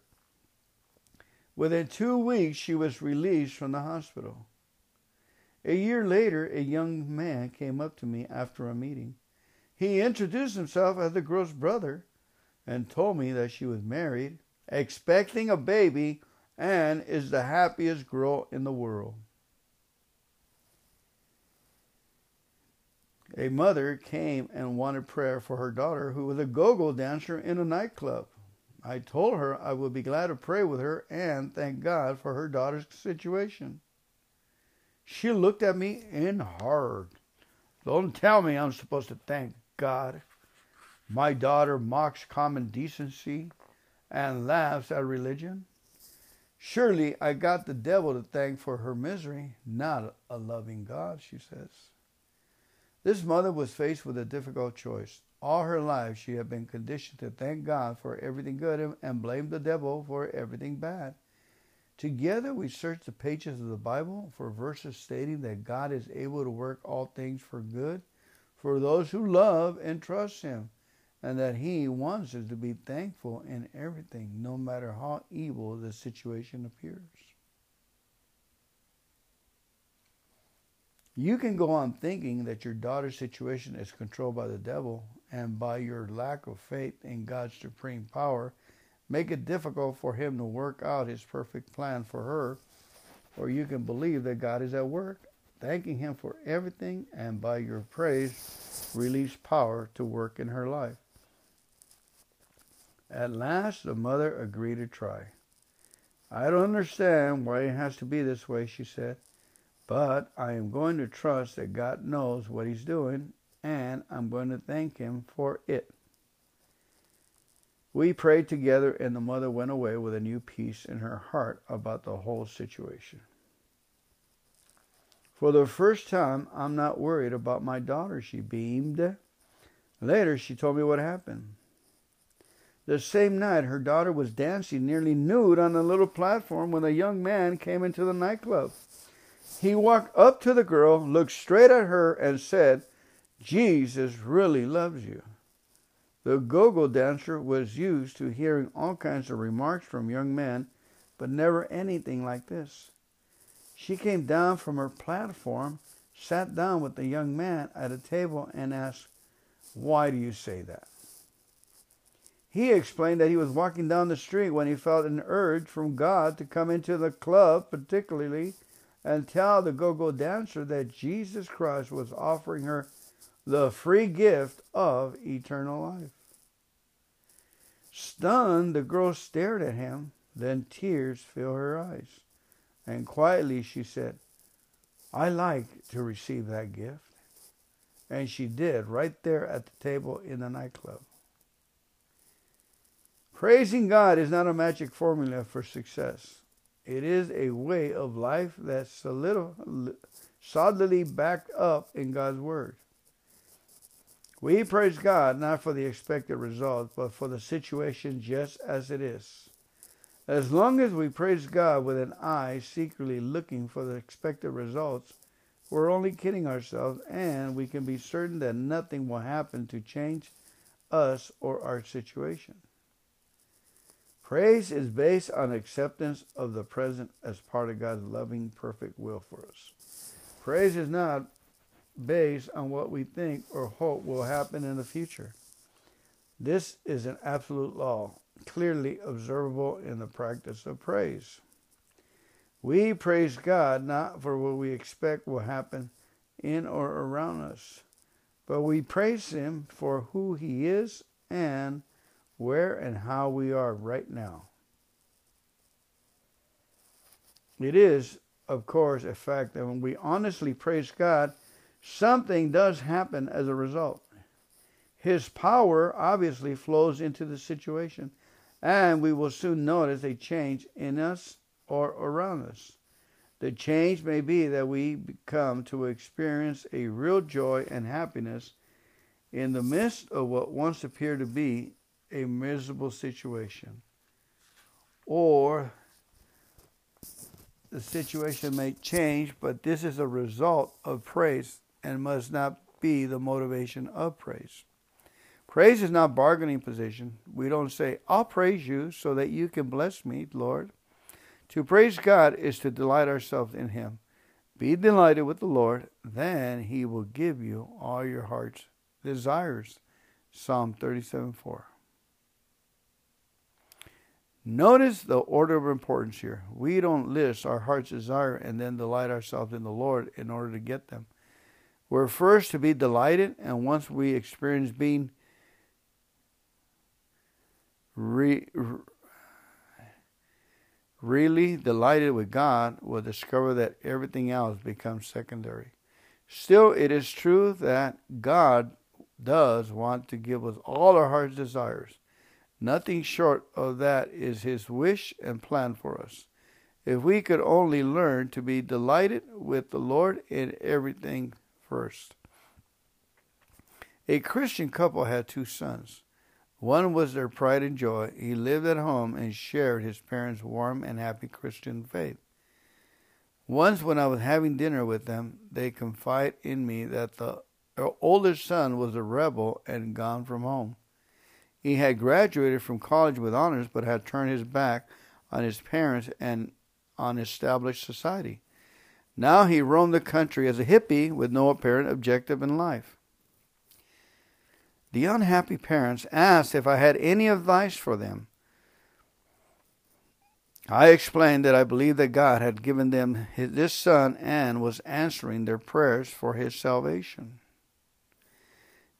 If your prayers are sincere, then you can be sure that his present life will be used by God to work out what is best for him and for you, I said. I understand, said the father. We want only what is best for our boy, and this must be God's will and way for all of us. We joined hands around the dinner table and thanked God for working out his plans in the way he knew best. A short time later, the family wrote me. Since our meeting, the parents had persisted in thanking God for their son's way of life, even if they found it hard to understand. Then one day, their son had an accident on his bike and received a painful injury to his foot. Temporarily crippled, he decided to come home for a while. He informed his parents that he left a trail of unpaid bills across the country.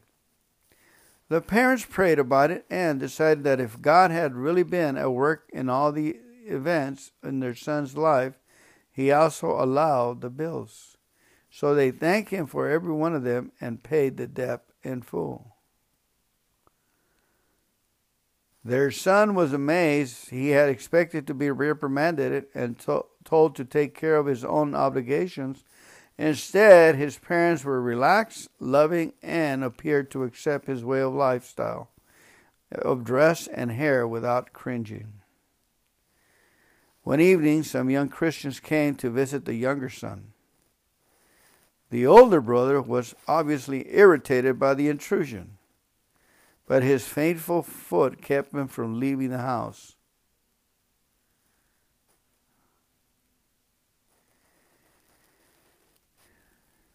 Enthusiastically, the young Christians shared what Jesus Christ had done and was doing in their lives. At first, the older brother offered scathing criticism of what he called their naive and unrealistic approach to life, but soon he was listening, attending, and asking probing questions. Before the evening was over, he had turned his life over to Jesus Christ. His parents joyfully wrote that there was an immediate and drastic change in their son's life. He dedicated himself to follow Jesus and served him. Eagerly he studied the Bible, and within a few days he asked for and received the baptism in the Holy Spirit, and the experience that followers of Jesus had received on the first Pentecost after Christ's death and resurrection. A few days later, he met a Christian girl, and soon they were engaged to be married. Months of anxious and concerned prayer had not brought a change in this young man. Only when the parents turned to God in joyful acceptance of the present condition of their son's life was the door open for God to complete his perfect plan for all of them. God does have a perfect plan for your life and for mine. We may look at the circumstances surrounding us and think we've been standing still forever in one painful spot. The more we pray and cry for God's help, the more the circumstances seem to pile up.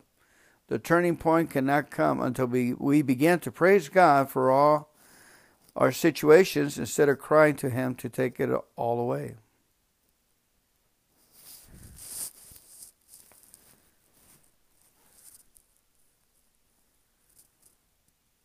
Good morning. Welcome to today's podcast. My name is Fernando. I'm a grateful member of Al-Anon. The background noise is the old-time percolator, the old our grandma used to use. So please excuse the noises. December 3rd, hope for today. I found it relatively easy to make a decision to turn over my will and my life to God. However, I didn't have any idea how to actually do it. I tried to turn myself over more times than a cook turned flapjacks at a pancake breakfast festival, but I just couldn't seem to let go completely. Finally, I found two teachings that worked for me: a God box and a basketball net. A wise Al-Anon member suggested the idea of a God box. I tested it when I felt perplexed about some calculations on my income tax form. On a small piece of paper, I wrote, "The income tax form are in your hands until tomorrow." I folded up that paper, put it in the box, and let go of it. It was that simple, and it actually worked. I was able to forget what I was obsessing about and got on with my day. I also used another letting go method I call the basketball technique.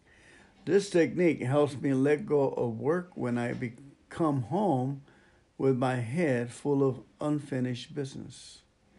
There's a basketball hoop in our driveway. Before going into the house, I played one-on-one with my higher power. With each shot at the basket, I imagine the ball is one of my work projects. The hoop symbolizes my higher power. If the shot is good, then I turn the issue over. If I miss, I keep shooting. Finally, the last thing I let go of is the ball. After I take this time for myself, I can go comfortably into the house and enjoy being a husband and a father. Thought for the day. If I supply the willingness, my higher power will supply the way. If I supply the willingness, my higher power will supply the way. There are many ways to approach turning our will and our lives over as there are definitions of God. Path to Recovery, page 29. December the 4th, hope for today. I came into Al-Anon many years ago filled with resentment toward my husband and my wife for leaving me to raise our son alone. There I met people just like me who helped me find a sponsor.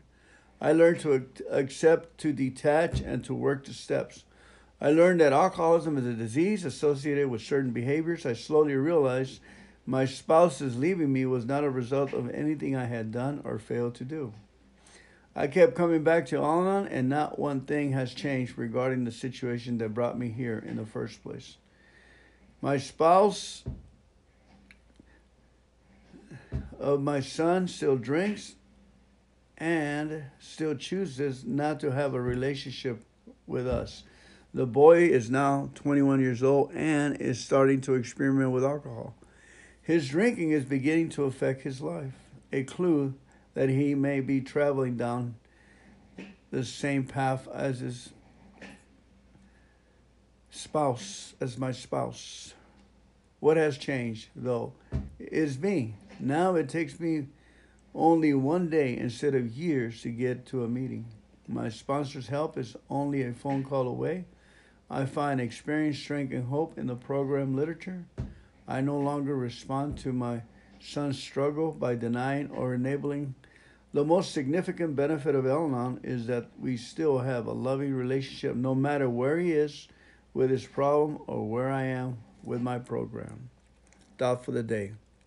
Can I maintain my program while a loved one continues drinking? Can I?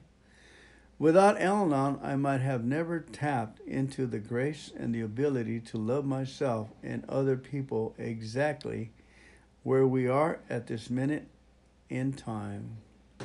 From Survival to Recovery, page 196 to 197. December the 5th. When my children were little, they didn't like colored or cooked carrots. However, they loved to eat carrots raw, so I would always keep some of them and the snacks available. I don't care for those big, thick, pale carrots that seem to taste like wood. I prefer the slender, sweet, bright ones. So when I shop for carrots for the kids, I carefully choose the skinniest, brightest ones I could find. I didn't realize it at the time, but as I searched through those piles of carrots, my young son had been sitting in the kiddie seat of the shopping cart, coming to his own conclusions. Recently, as a teenager, he expressed resentment that I always bought him scrawny carrots. Scrawny carrots? I had so lovingly selected them for him. I had been doing what I thought was best, and he was resenting it because he wanted or thought he wanted something different. Once at an Al-Anon meeting, I heard sharing on the topic of spiritual gifts that come disguised as something one doesn't particularly like. This idea was in the back of my mind as I listened to my son. Suddenly, I found new insight and understanding. Was I resenting God's scrawny carrots? Were the challenges and losses in my life actually gifts God had chosen carefully for me so that I might grow spiritually? I knew it to be so, and I felt stimulated, humble, and overwhelmed with a gratitude for the nature of my higher power's love for me. Thought for the day. Mine is a disease of disordered perception. Higher power, please help me appreciate the scrawny carrots of my life as the gift they really are. Scrawny carrots. I am constantly making choices about how I perceive my world with the help of Al-Anon and my friends in the fellowship. I can make those choices more consciously and more actively than ever before. From Courage to Change, page 243. December the 6th.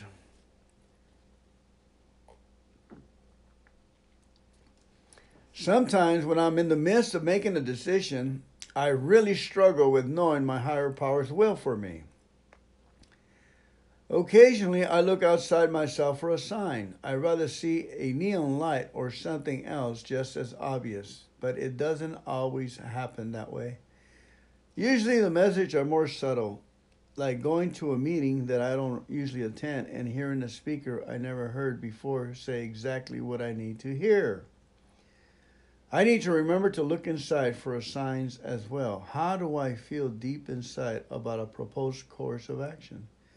Is my stomach churning with discomfort, or do I feel calm, quiet, and solid? Do I feel knotted up with tension, or light, relaxed, and expansive? For me, the dilemma comes from wanting to make the right decision. If I am not careful, I can get stuck at a crossroad of choices. I try to remember that as long as I make decisions in the counter of seeking my higher power's will, whatever I do will be the right thing. Do is the operative word here. I once heard, without God, man cannot. Without man, God will not. If I don't take some sort of action, my higher power doesn't have anything to work with. Because decision making is a self-correcting process, I can use any mistake I make along the way to eventually guide me in the right direction. Even if I decide myself into a corner, I am not alone. My higher power is with me everywhere I go. Let me read that again. The dilemma comes from wanting to make the right decision. If I am not careful, I can get stuck at a crossroad of choices. I try to remember that as long as I make decisions in the context of seeking my higher power's will, whatever I do will be the right thing. Do is the operative word here. I once heard, without God, man cannot. Without man, God will not. If I don't take some sort of action, my higher power doesn't have anything to work with, because decision making is a self-correcting process. I can use any mistake I make along the way to eventually guide me in the right direction. Even if I decide myself into a corner, I am not alone. My higher power is with me everywhere I go. Okay, let me go back and read the second paragraph again. I need to remember to look inside for a sign as well. How do I feel deep inside about a proposed course of action? Is my stomach churning with discomfort, or do I feel calm, quiet, and solid? Do I feel knotted up with tension, or light, relaxed, and expansive? And the first one is, sometimes when I'm in the midst of making the decisions, I really struggle with knowing my higher power's will for me. Occasionally, I look outside myself for a sign. I'd rather see a neon light or something else just as obvious, but it doesn't often happen that way. Usually, the messages are more subtle, like going to a meeting or listening to a podcast that I don't usually attend and hearing a speaker I never heard before say exactly what I need to hear. Amen. Beautiful, beautiful, beautiful. Thought for the day. Sometimes the choices I make are not as important as the fact that I make them. You heard me? Sometimes making a choice is more important than not making one. In contact with my higher power, my ability to make choices works. Having had a spiritual awakening, page 68. In contact with my higher power, my ability to make choices work. All right, sounds good. December the 7th. Whew. Let's take a breather here. Take a drink of your water.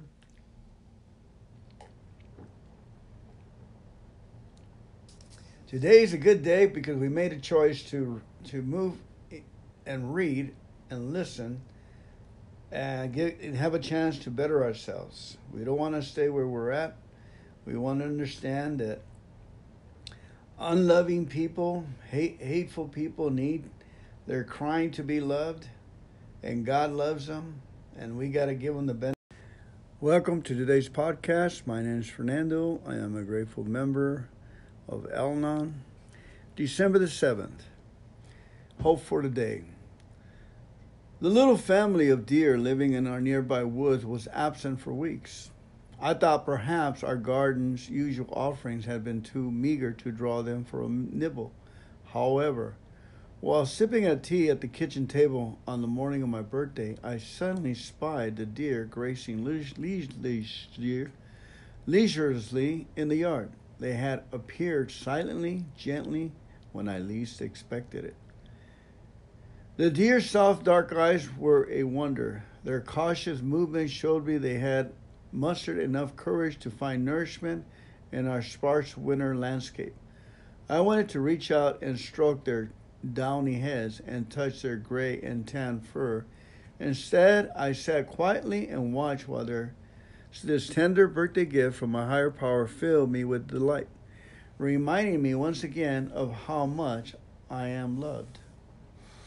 Serenity is the sure knowledge of my higher power's unconditional love for me. It is an acceptance of myself that flows from God's approving embrace. Today I know I am worthy. I was created both to give and receive joy. I am unique and special in my ordinary humanness. Thought for the day. Today I will remember to rest in the beauty of God's care and concern for me. When I do, the priceless gift of serenity is mine to open and enjoy. Once we have begun to experience serenity, we realize that Al-Anon is not just a program where sick people get well, but a way of living that is rewarded in itself. From Survival to Recovery, page 150 to 151. And we're going to go reading into Courage for Today, since it's a popular Al-Anon book. I got to scroll over there. Okie doke.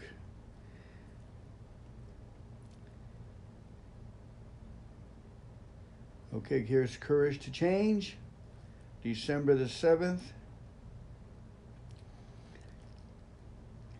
I used to think that being good to myself meant eating whatever I wanted, buying anything that caught my eye, sleeping only a few hours a night, and avoiding any activity that wasn't fun and exciting. The trouble was that the consequences were very uncomfortable, and when I let myself think about it, I felt I was wasting my life. Today, being good to myself is far more challenging, but the benefits are absolutely wonderful. I attend 2 or 3 Al-Anon meetings each week, read my literature daily, and take time out to talk to God. I try very hard to make my serenity more important than any of the circumstances I encounter. I now enjoy wholesome food, exercise in a way that I find fun.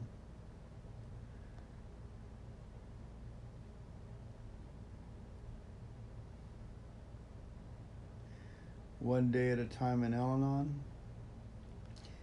I seem to have 2 December. Wait a minute. Today's reminder. I deserve to make choices that let me feel good about myself. It may take a little while to see results, but I am building a life that promotes my health and self-esteem. It's worth the wait. The strongest principle of growth lies in human choice. George Eliot. The strongest principle of growth lies in human choice.